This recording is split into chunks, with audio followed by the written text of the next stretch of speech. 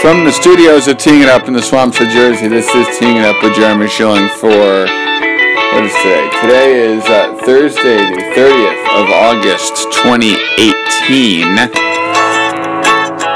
Last slate of preseason games are tonight, of which, Danny Flecka, you will be watching how many?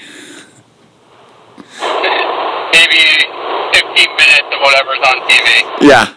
This is probably the worst football game of the year. I don't think anybody cares about the fourth week of preseason unless you have a personal connection somehow to the people involved in this decision. Because, this is pretty meaningless football. The Jets flipped Teddy Bridgewater to the Saints for a third. They give the Saints a sixth. Clearly, this is to be Drew Brees' backup. Potential successor, although I don't think Brees is going anywhere anytime soon. Were you surprised by either the trade, the deal, the terms, the place? Anything stick out? I think the last time we spoke about what they might do with Bridgewater, and as far as the outcome of trading him, I'm not surprised at all. You look at that poor guy's career and past, and you look at him being on the upswing and having a great Minnesota team and roster around him, and the opportunity for that team to possibly contend for a Super Bowl, and it was all taken away from him by a bizarre injury that I don't think I've ever seen as a viewer. And I mean, we've never seen the video. I don't think anybody ever will, but he's had a long road back, and he was able to rehab his value, and I think his natural skill set still intact, which was what we saw when he was able to play, which is a good passer, he's smart, he's mobile enough to get out of the pocket, and he's young. He's still only 25 or 26 years old, so the Jets did what I thought they had to do in the offseason. They took a chance on him. You can't rely on the draft to necessarily give you the results that you're looking to get. Who knew that Sam Darnold would flip to them? I don't think that, people thought he'd be the second quarterback taken off the board. But the Jets were all of a sudden put in an advantageous situation where they had three quarterbacks, and they weren't taking a lot of money up on their cap, so there wasn't necessarily a negative for getting rid of Bridgewater or McCown. So they did one of the few things that they could have done, and that was trade him for some value before it was too late. And you look at what they got, and they got a third-round draft pick for somebody who hasn't played in 2 years. It's not too dissimilar to what the Pats got for Jimmy Garoppolo last year. So obviously Garoppolo is one of the highest paid players in the league right now and has a bright future, but for them to get a third-round pick for somebody they picked up off the scrap heap is pretty good business, if you ask me. When you look at the deal that Aaron Rodgers signed yesterday, which is mammoth, $103 million, I believe, in guaranteed money. With quarterbacks, it's a finicky business. He's been so good and so consistent, but he's had those collarbone issues. He's been hurt. He's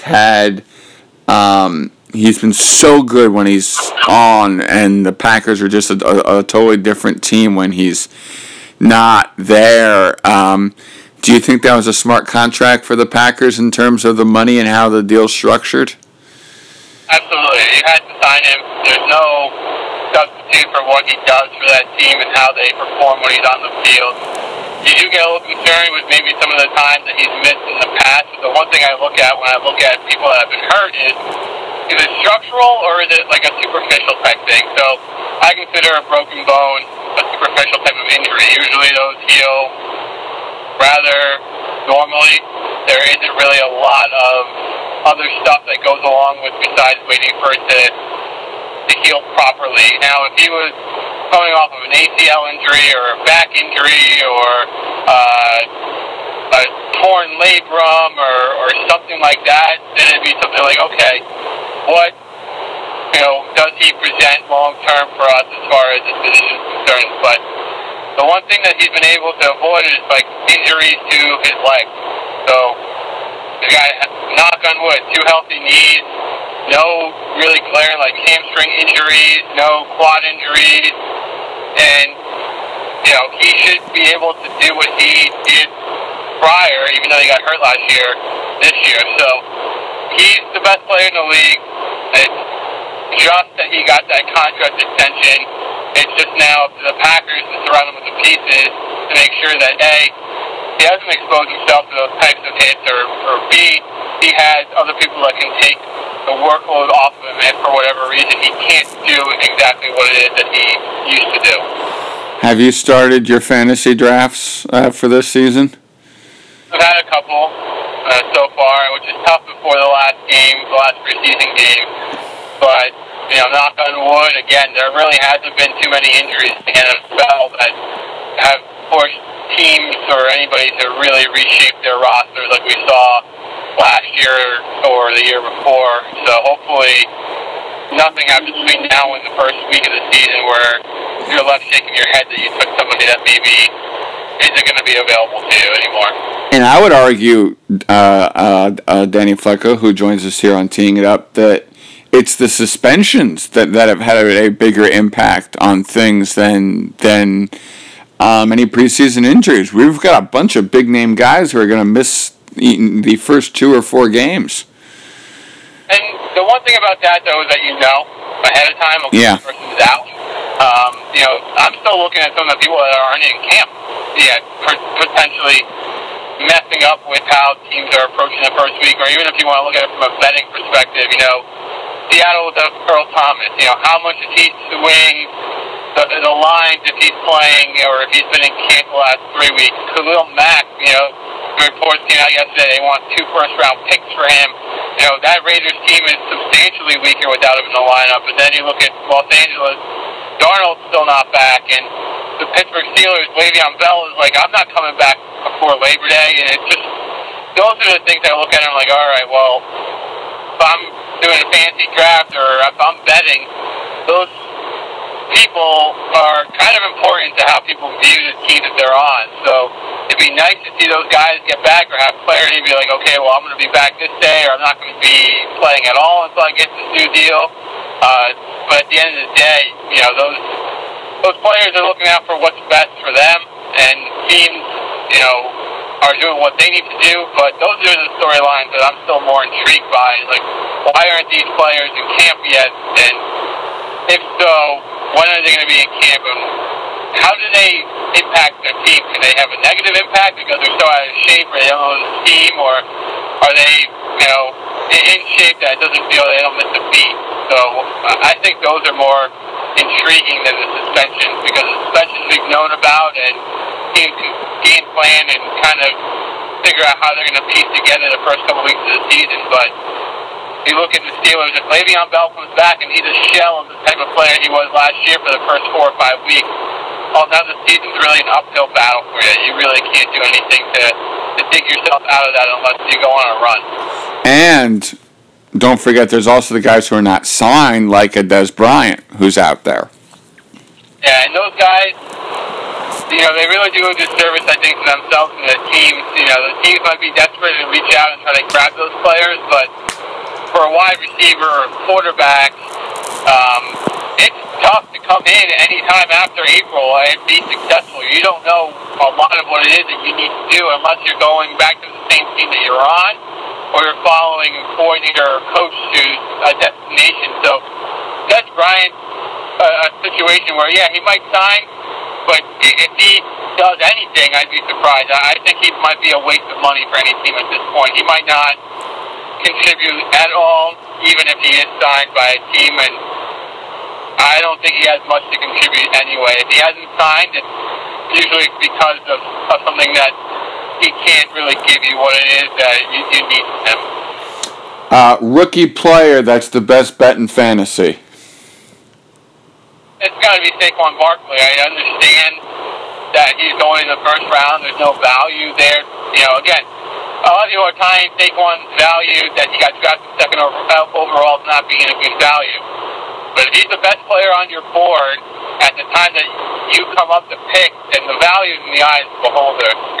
He's going to get touches. He's going to be a focal point.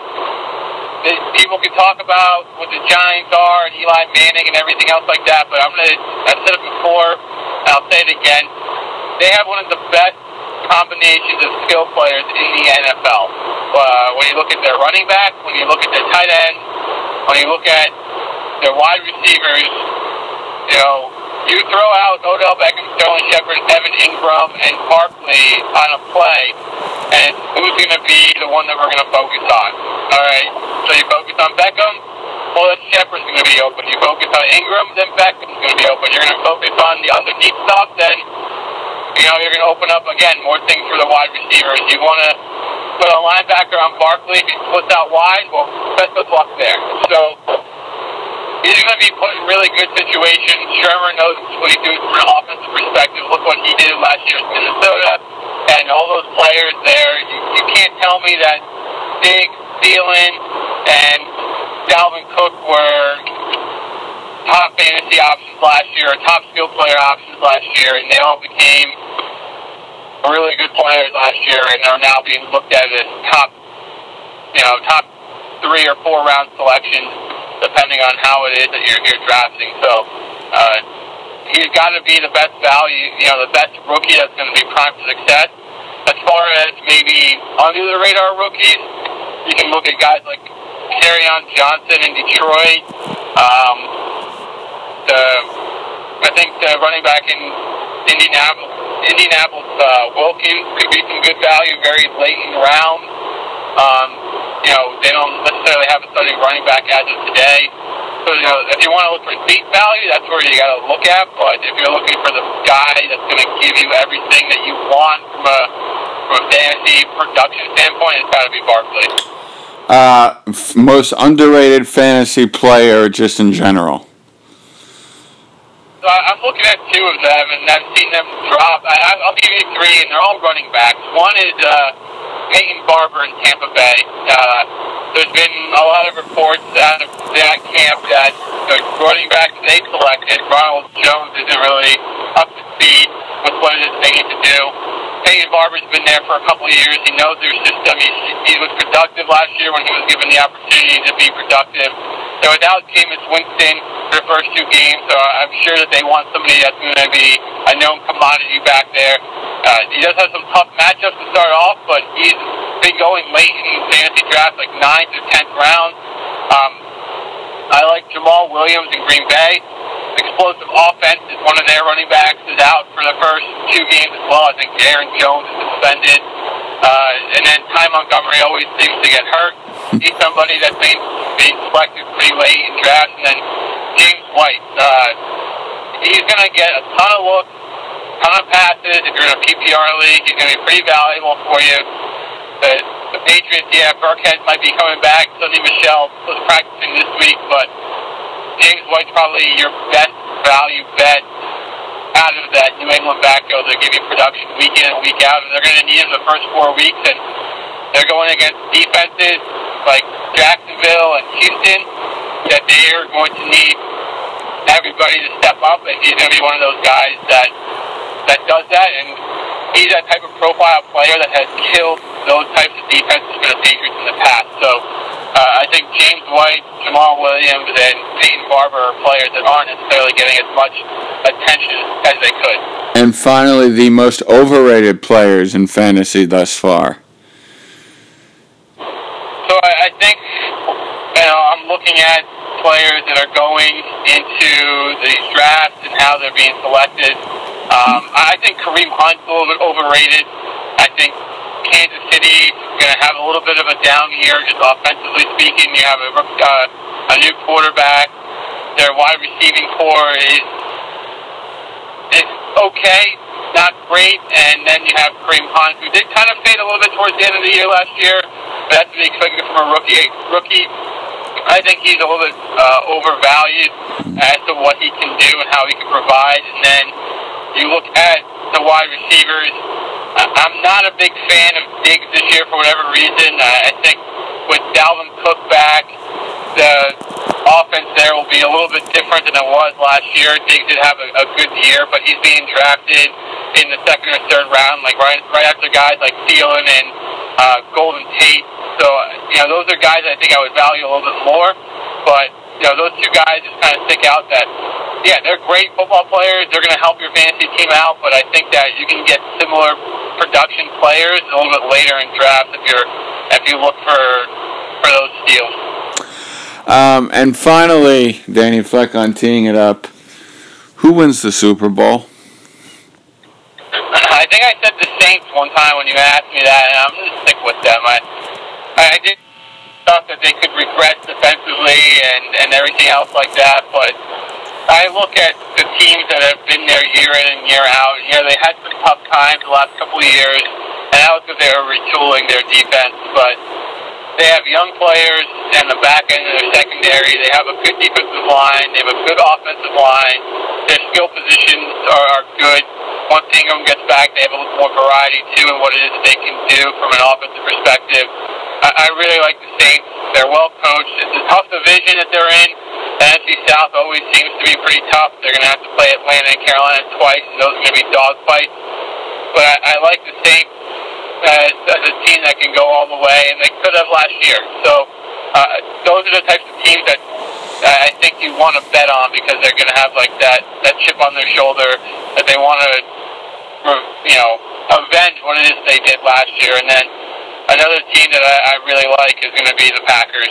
If you have Aaron Rodgers and he's healthy all year, he's proved what it is that he can do, and that team doesn't necessarily always have to be well-rounded, but, he went to the NFC Championship game 2 years ago with a very similar type of team.